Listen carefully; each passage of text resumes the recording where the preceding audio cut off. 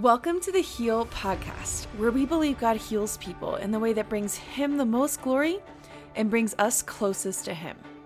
Whether you've received healing, you're in the fight of your life, or you gave up on God a long time ago, you are welcome here.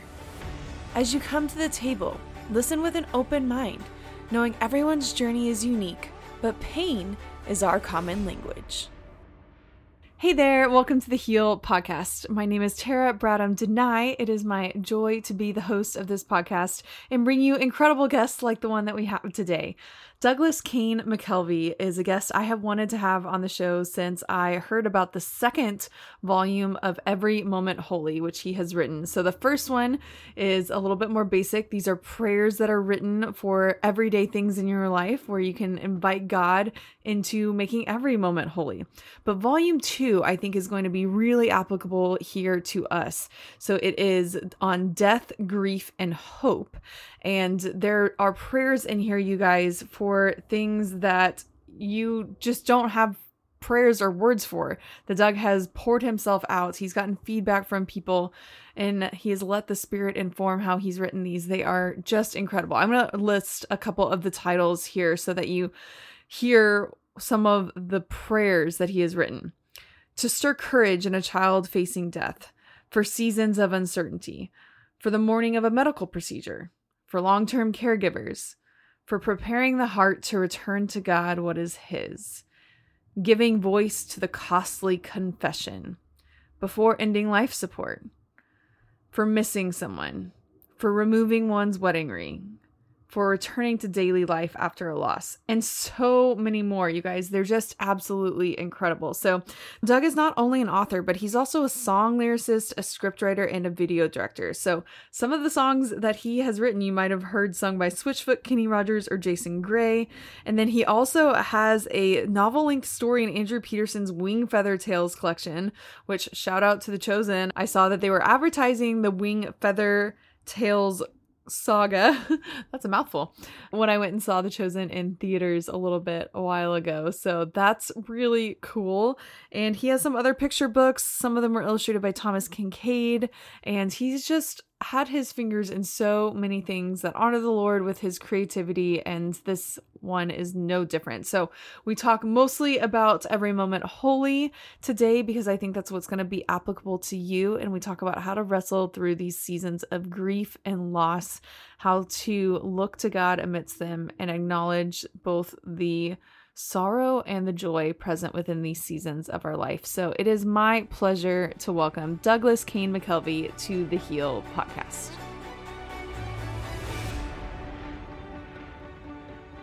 So, Doug, I'm thrilled to have you on the podcast. I can bring the coffee that I'm not allowed to. Well, I don't drink coffee during pregnancy, even though I'm sure I could. But I'm thrilled to have you. So, welcome to the Heal Podcast. I'm happy to be here. Thank you, Tara. So these are some fun questions that I'm sure you don't get much, but I was reading through some of your different bios online, which have crazy things. But there are two things I noticed to start with, which one is that you have done work with Thomas Kincaid, which my mom loves his paintings. We have them in our house. So I was like, well, that's something, especially now having a kid, that I'm going to have to go and get that book and put that on my list. So that's super fun.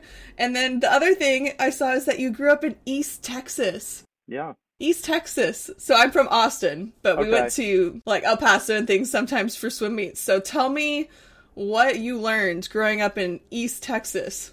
Oh, goodness.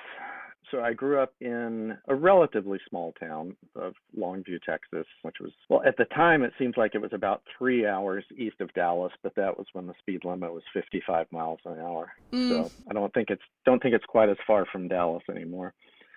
You know, it was an interesting place to grow up. I mean, I spent most of my time outside. My friends and I would, always form clubs, or we might have called them gangs. I don't know.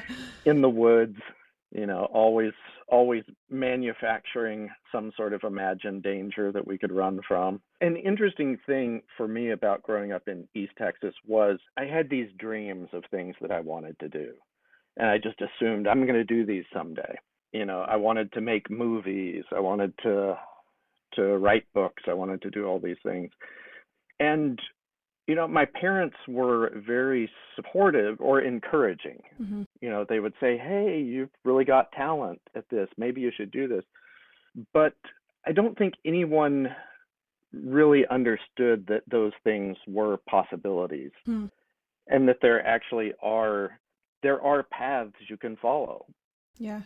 That if you want to make movies, then you go to one of these schools and get in a film program, and then you get an internship, and then at that time pretty much you needed to move to LA and pay your dues. And now I know a lot of people who have followed that path and done that. I also wanted to have a band and, write songs. And providentially, doors opened for me to move to Nashville, where, though I didn't end up having a band because I don't have a sense of rhythm and can't carry a tune, but I did become a songwriter.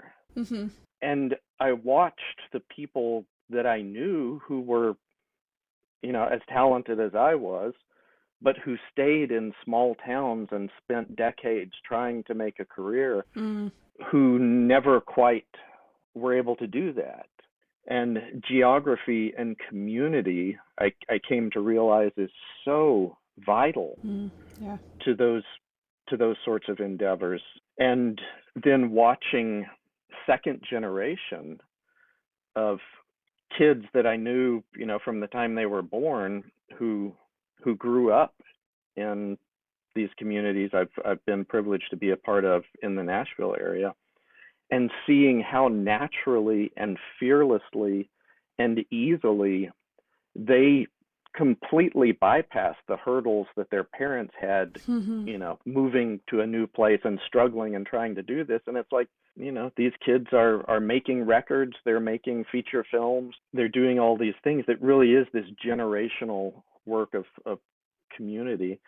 So I think because of that experience, I've been pretty sensitive to proactively mentor like high school age, junior high age kids that I come across who seem to have a real talent for writing and want to do it. They have a passion for it, but they don't have the vision for, well, how do I get from point A to point B where I want to be? Right. Yeah, and I think because I grew up without that there are so many. I think it's one of the ways the body of Christ is supposed to function, right? That we're supposed to, that it's us collectively advancing the kingdom of God, and that there's not supposed to be this zero-sum game mindset that is the predominant mindset in the world, that, oh, if you land this record deal, then that means I didn't get it.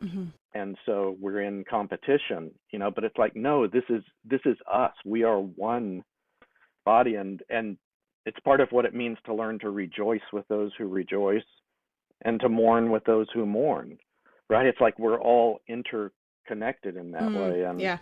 And that might dovetail more topically back into what we're actually here to talk about in this conversation. Yeah. Because I think that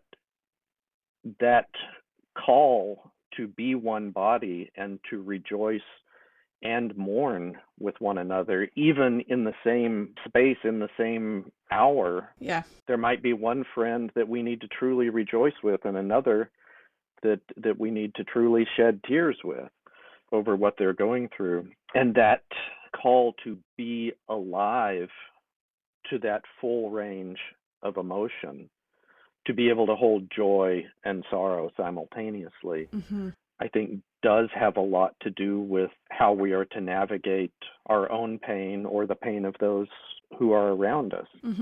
So how do you suggest, I mean, this is such a big question, but that we do hold joy and sorrow simultaneously? I mean, that's a hard thing to wake up and say, you know what, this is a hard day, and just so focused on ourselves. Is that getting outside and seeing other people? I mean, what does that tangibly look like we're recording this on a Tuesday, for you to go out and rejoice with those who rejoice and mourn with those who mourn?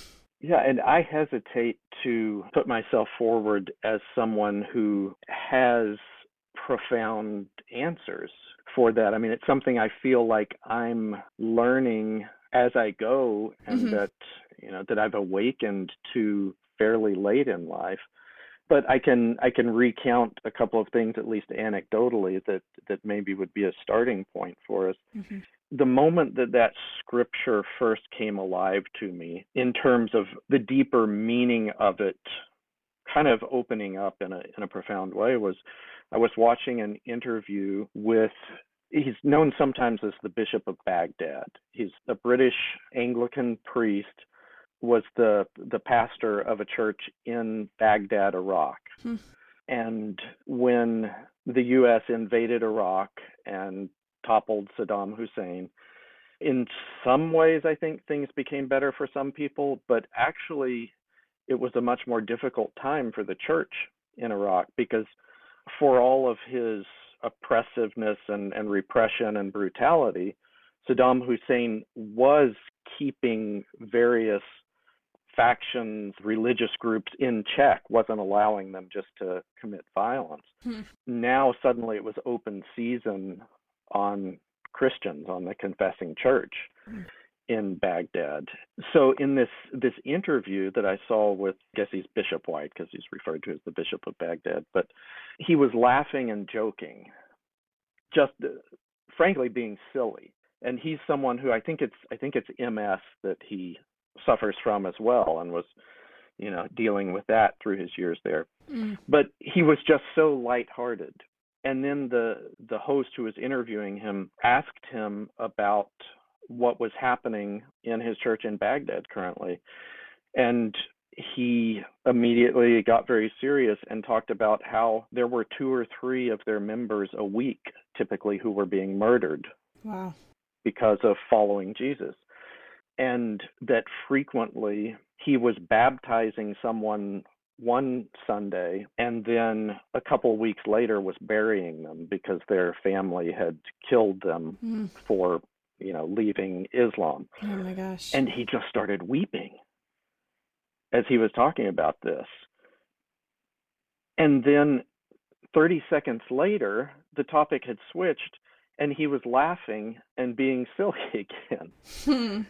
And at first there was something a little jarring about it. And then I realized this is a man who has come to understand what it means to live in the joy of the moment, or to live in the sorrow and the grief of the moment.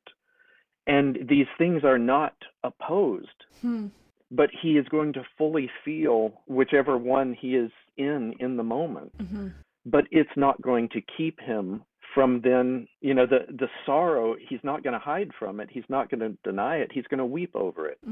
But then the joy of having a fun conversation, or of experiencing something that's beautiful and good, and just enjoying the fellowship in the moment, the sorrow isn't going to overshadow that. And it hit me so hard.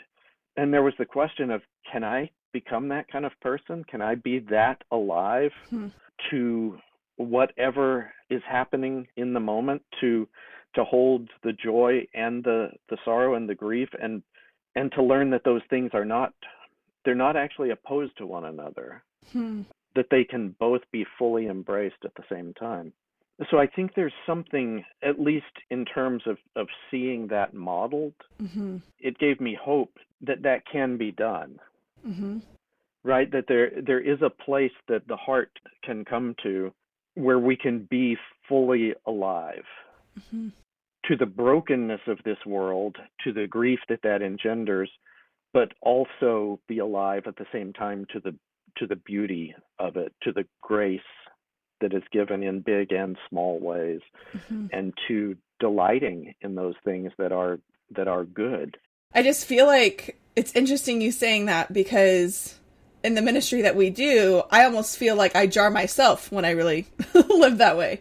Because, you know, even in this conversation, we were talking before and you were kind of sharing about how your daughters have chronic pain. And I mean, my instinct is I want to go into that and hear their story and, you know, mourn with you in that. But then it's like, okay, well, we need to keep going. And can we joke about East Texas and all these things in the same conversation? And it seems like I'm either judging myself or other people will be judgmental of, why can't you just sit in the grief all day? But I think in a weird way, we are meant to have that full circle, and yet we're not used to it. And I think we judge people who really do live in joy and sorrow and can go between those two quickly even. Do you see that? Yeah, I do. Experientially, it feels right to the degree that I'm able to live in that. I don't feel like I judge myself anymore because it just feels like freedom. Mm-hmm. I had an experience where a friend of mine had died in a car accident, and it was fairly young, had a wife and two young kids. And the funeral there were all of these people there who I had been close to at earlier times in life, but had kind of drifted away from, and not like something happened and our relationship was broken, but just, geographically or our lives just didn't intersect anymore in the same places. And so there was this great sense of reunion. And through the whole service, I was feeling the grief. There was also a sense in which it felt like I was getting a picture of the renewal of all things. That here we are together again, and there's a joy in this sense of restored community, of renewed community. And after the service, I was talking to a friend I hadn't seen in several years, and we were kind of laughing together. Mm-hmm. And it's not that our hearts weren't heavy for for our friend's family, and that we weren't grieving his loss. Mm-hmm. But it was just like one of those moments when time seems to become meaningless, and you kind of feel like you're on the doorstep of eternity in a way. And I think because of that, because of this sense of reunion, it's not separable from the hope of the resurrection, mm-hmm.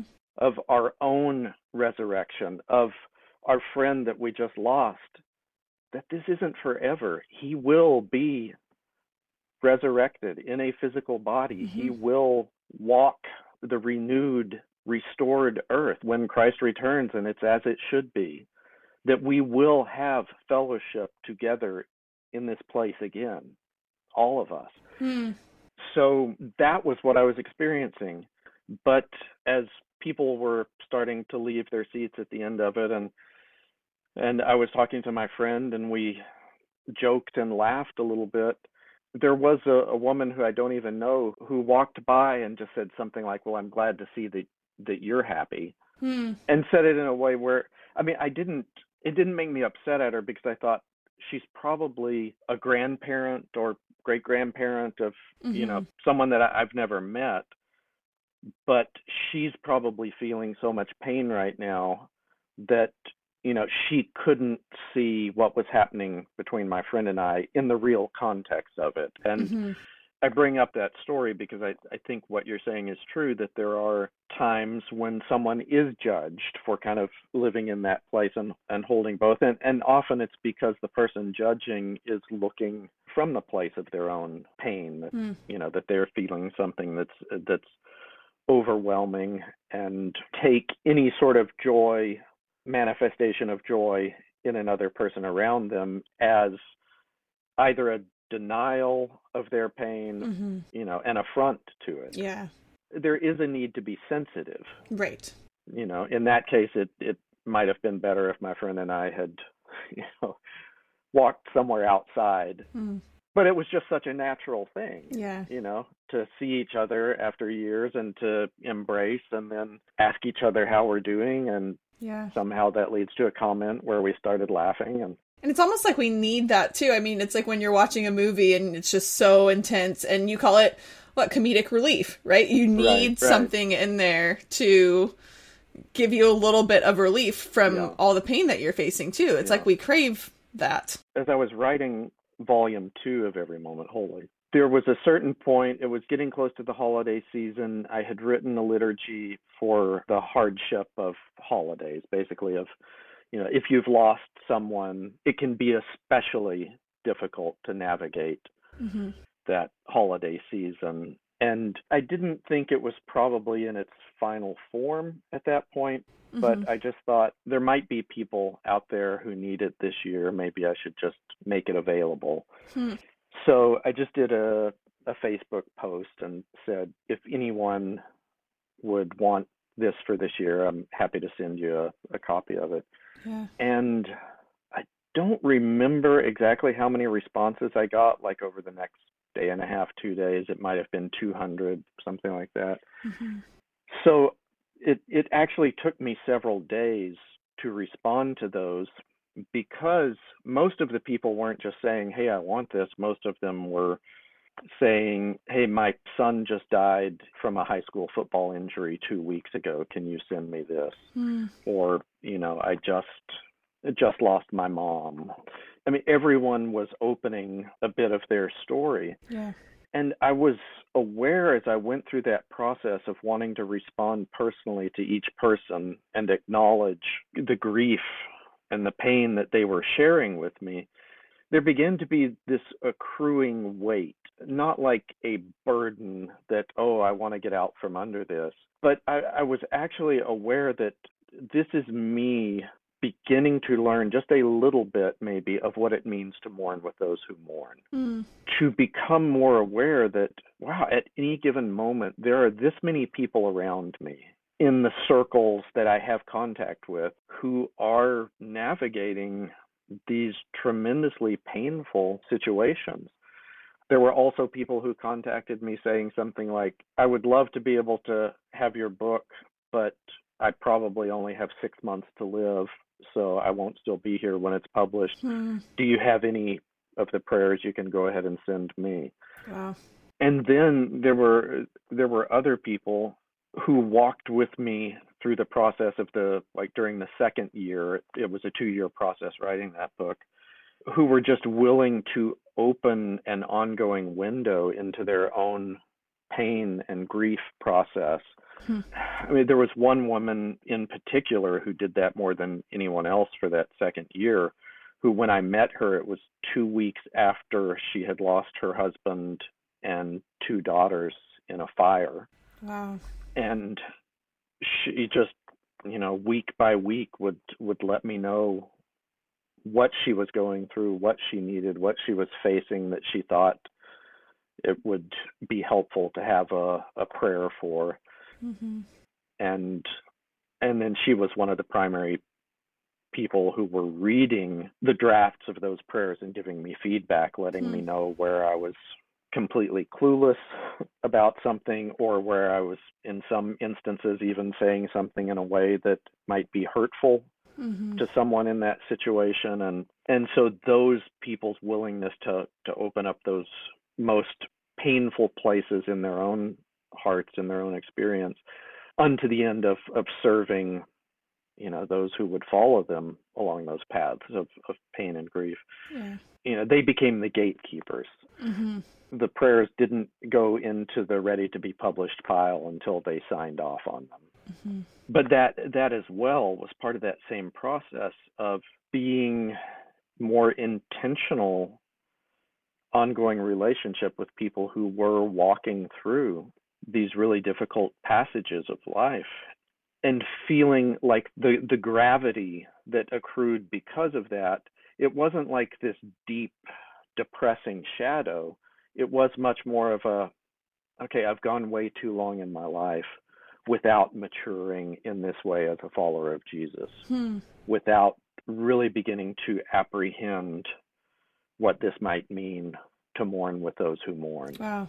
To live with a greater awareness of how many people around me are hurting, are suffering, are whether it's that kind of emotional pain or a physical pain. I don't think it's something that I naturally would choose, which is probably why, it was very late in life that I began to experience that. But I do think it's something that we're clearly called to in Scripture to be intentional about. I'm just a late bloomer, I guess, or... I think none of us love pain, right? I think people ask me all the time, well, how do you do the ministry you do? Because I hear stories, maybe not of all the time of death, but of just horrible suffering. That's what I do all day, is listen to stories of suffering. And so that's encouraging to me. I do think maybe it is something God calls us to, but I want to weave these things you've talked about together into a question. Let's see if I can do it. But the fact that you talked about the joy and the sorrow, and then going through all of this and talking about, as Christians, our hope is the resurrection, our hope is the new earth and the garden city and all of that coming. And we have joy in that. But I'm curious, when you were writing specifically volume 2, was your goal to sit in the grief with people and then move them to joy? Was your goal to have little joys in there? I mean, when you were getting feedback from people, what ended up being the mixture of joy and sorrow in a book on liturgies for death, grief, and hope? Like, how did those end up mixing together? I think from the beginning, the element of hope was in the DNA of the book, because with the prayers for every moment holy, what I've tried to do with volume 1 and then with volume 2 is to look at some facet of life, of our experience, and say, what do I know to be true about this?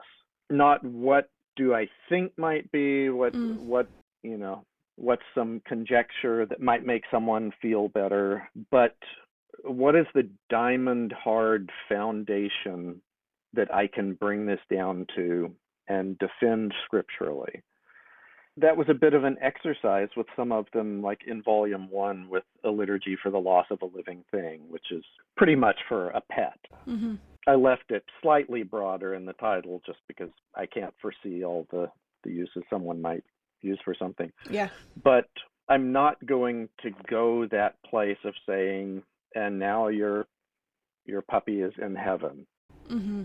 Because I think scripture is silent about that. Yeah.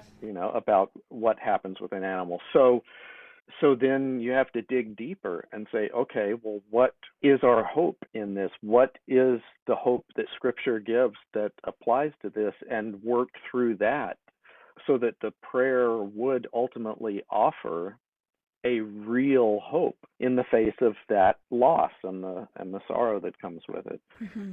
So as I was writing volume 2, there was a point when I was wondering, is some of it going to be too redundant? Because the hope that we have in the goodness of God, in his faithfulness, in his promises, in the promise of the coming resurrection, the restoration, the glorification of our physical bodies, of the renewed world that we will live in. Most things come down to that.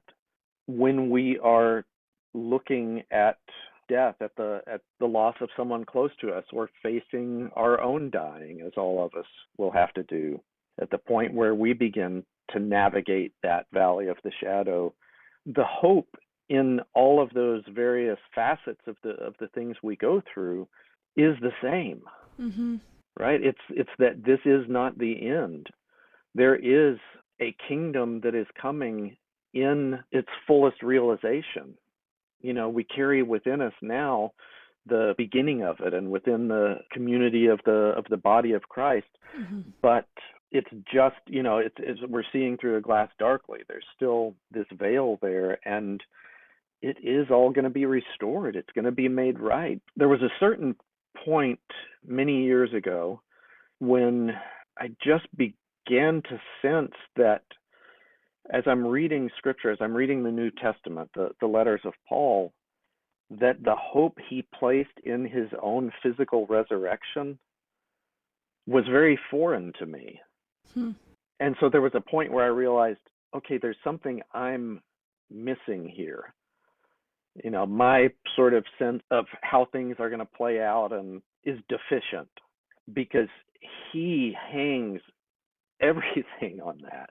Mm-hmm. And he goes back to it again and again.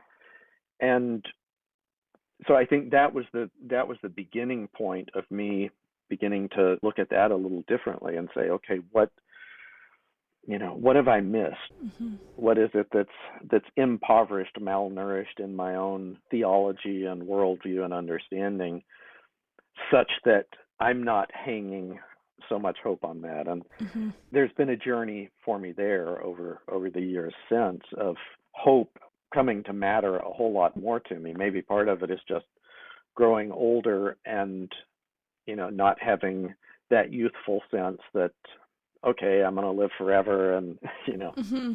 like you start to realize that, I can't do everything that I used to be able to do. I can't do it as well. So in writing volume 2, I couldn't get away from that hope. And my family and a lot of my friends, I know that they were worried about me as I was writing volume 2, because volume 1 had taken a toll. That one took a year, and it was probably one of the hardest years of my life in a lot of different ways. And so I think they thought, oh no, now he's writing about death and grief. Yeah. And as it stretched into the second year of writing, they would sometimes ask me, a friend would say, are you okay? This has to be really difficult. And Mm-hmm. and their concern was a good thing. I mean, I'm glad that I have friends who were concerned for my well-being and were checking in on me. But I got the idea that they thought I was just going into a shadowed room and, Mm-hmm. imbibing from some cup of darkness each day. And it was so not that, because what I was really doing was dwelling on the implications of my eternal hope, of the hope of the resurrection and the restoration and the new creation, and finding that as I look at these difficult subjects and try to write prayers for people that would articulate the confusion, the various emotions, the turbulence, the pain that is in someone's heart and in their mind as they're walking through this. Yet what I'm finding is that there is, as I used the phrase a moment ago, this diamond hard foundational hope, that you sift to the bottom of that darkness and here's this light that comes shining through it. So it was kind of like a process of just proving over and over again to my own heart that death is a transitory, temporary thing. It is an enemy that will be defeated. And this is real, this is hard, this is real loss, this is real sorrow. And we shouldn't close ourselves off to it. We should grieve fully these things. But even in the midst of them, there's a hope. Yeah. And because there's a hope, there is the seed of a joy that will reemerge, right? And it's fierce. Yeah. It's a fierce seed of joy. It will not be crushed. The darkness can't thwart it. It's going to put down roots. It's going to break out of that husk of its seed, and it's going to grow into this giant tree at some point that's going to put forth fruit and leaves and shade. And so for me, that element of hope just became so much more pronounced through the process of writing those. And part of that goes back to the people who were so gracious to open their own pain to me and let me walk through things with them, because they would be honest about the horrible, hard weeks. But then inevitably the hope would return for them. So I saw that not just in my own experience writing, but and in things that I can look back at in my own experience in life, but I was seeing it with some of these people in real time as they're walking through their own very difficult seasons. Yeah. Well, I feel like you're putting words to what I experience a lot of the times, but I'm so grateful for what you're saying. I love it because I want people to go, if they haven't, buy this book because it's profound. And I think what you're saying is you don't deny people's pain. I mean, you sit in the grief. You acknowledge that, and yet there is that seed that won't be crushed. It's like you leave people to dig through the darkness to the core of who God is, and because of that, if God is the diamond in the rough, it inevitably leads us to joy and hope, which, I mean, that's just the gospel, right? Yeah. So your book is just, I think, a creative version of pointing us to the gospel in our death and grief and pain and everything else, which is probably your hope, right? Yeah, it is. I didn't set out to write volume 2. When I was writing volume 1, there was this long list of potential prayers to write, of subjects that I thought I might write about. I knew I wouldn't get to all of them, at least not before the publication or the deadline when it had to go to the printer. And one of them that was on the list was, I think at that point, the title was a liturgy for the morning of a funeral. So I had thought, I want to have a prayer for those in that immediate place of the most poignant grief and sort of shell-shocked place that we can be in when we've just lost someone close to us, and a few days later we're burying them. But emotionally, I did not have the bandwidth to get to that one, to start on it. In those last few months, there were several I was looking at, thinking, well, I would like to have this one in there. I don't know if I can get to it. But that one, I just couldn't bring myself to do, even though my editor, who runs Rabbit Room Press, had been announcing that one when he would list, these are prayers that are going to be in here. But I just couldn't do it. But I knew as soon as the manuscript was sent to the printer that was the gaping hole in it, that was the one above all others that I hadn't written yet, that I thought that probably should have been in there. And once I feel emotionally ready, I should just go ahead and write that one. We can make it available for free as a PDF download on the website. And then people at least have access to it. And if I ever write a second volume, we can put it in that.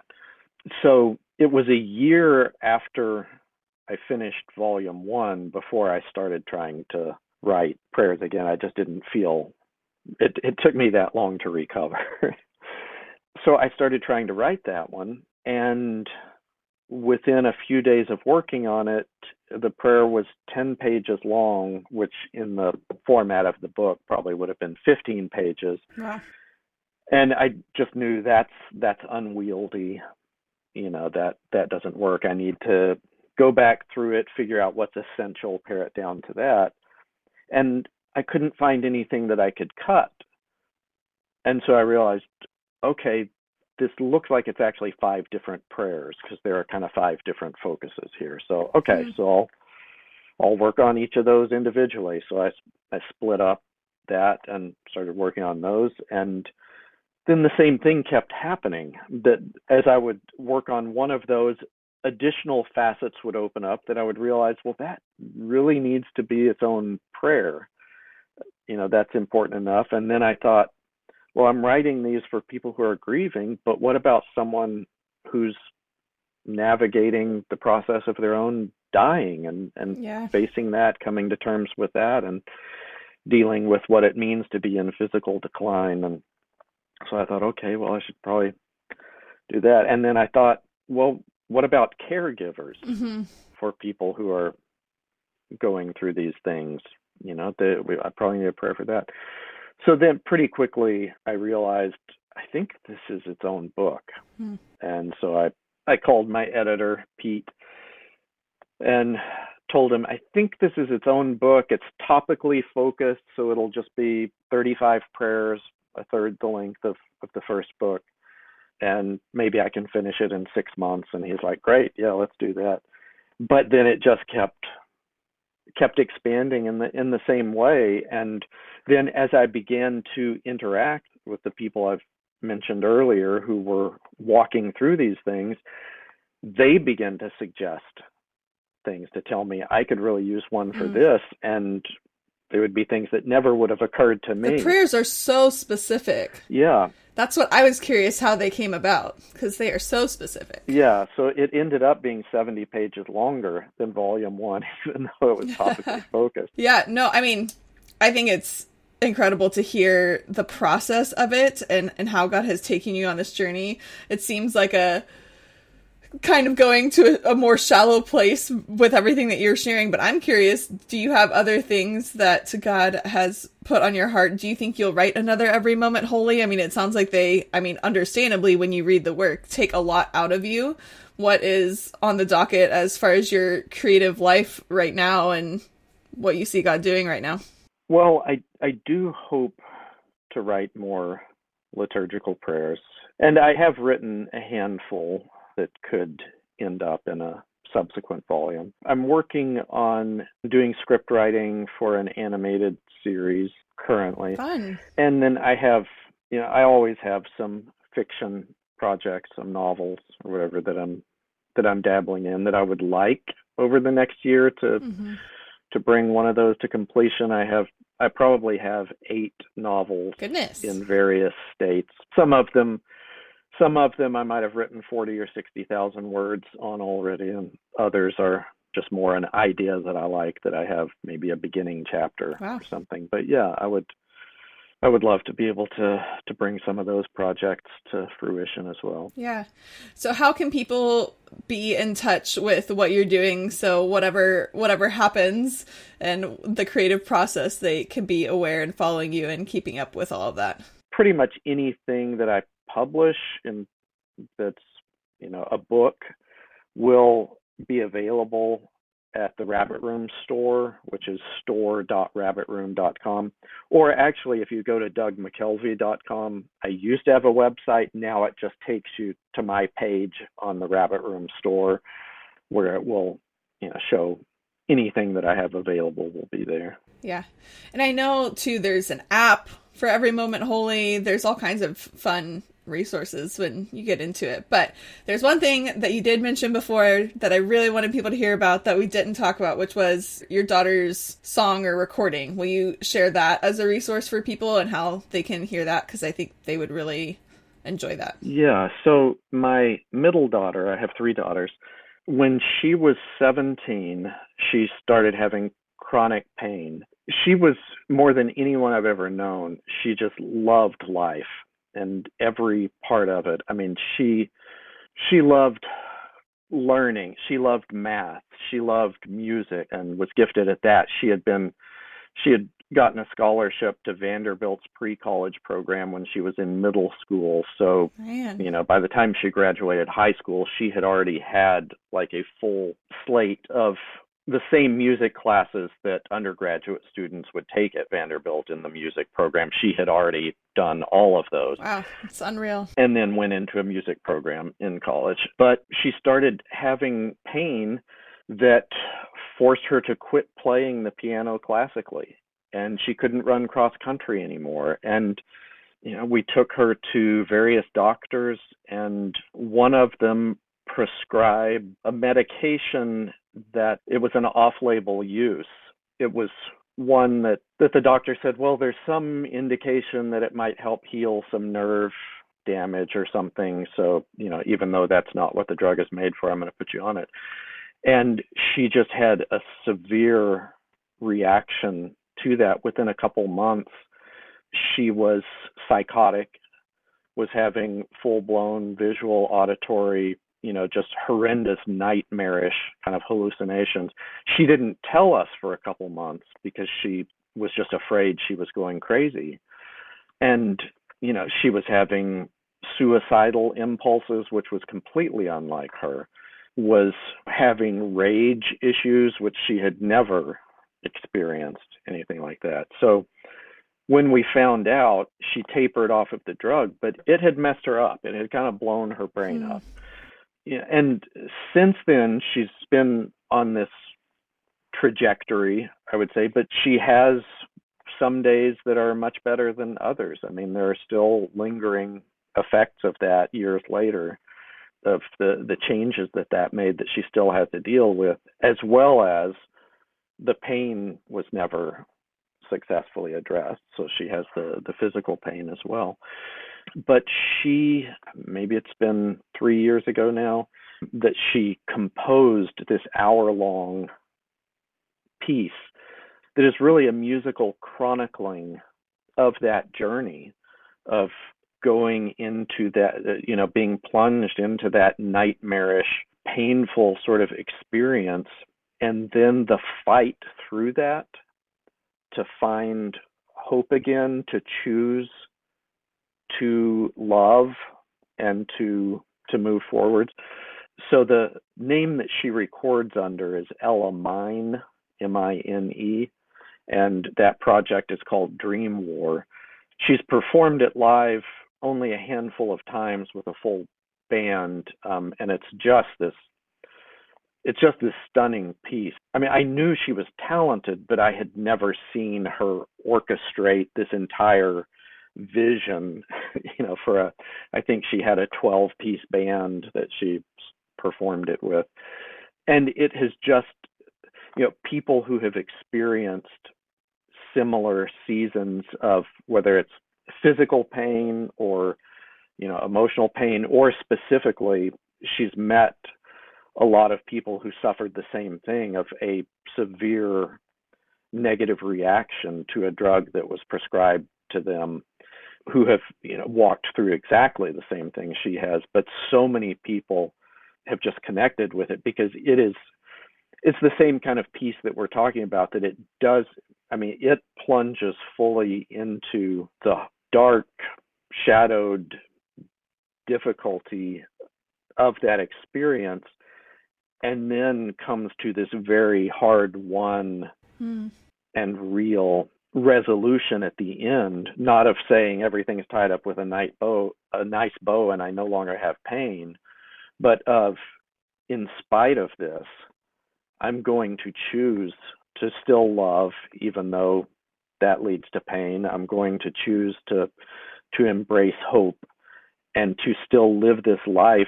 And it takes us right back to that, holding the sorrow in one hand even as you hold the joy or the hope in the other. That is what we are called to as authentic Christ followers. We learn to rejoice with those who rejoice and mourn with those who mourn, and we learn to acknowledge and embrace our own grief and pain even as we embrace the joy and the hope.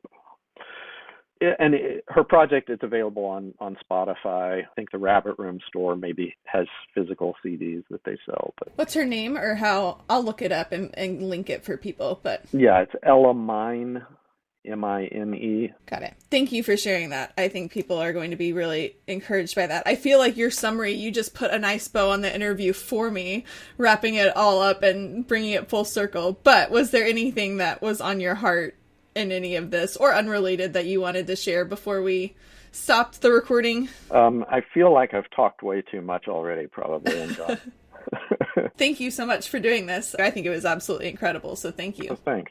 I enjoyed talking to you. So good, right? I hope you guys enjoyed that interview, even when we're talking about hard subjects, which is what we do here at the Heal Podcast.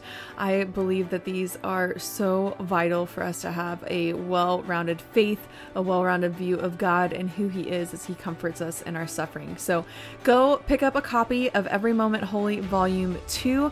I've linked a lot of other things in the blog that we talked about, as well as in the show notes. You can find things like Doug's Daughter's album and the Dream War project and other things. So thank you to Doug for his time today, and I am praying you guys have a nugget that you can work through with the Lord this week after this interview. We'll see you back here. We have 3 more episodes in season 2. See you on Monday.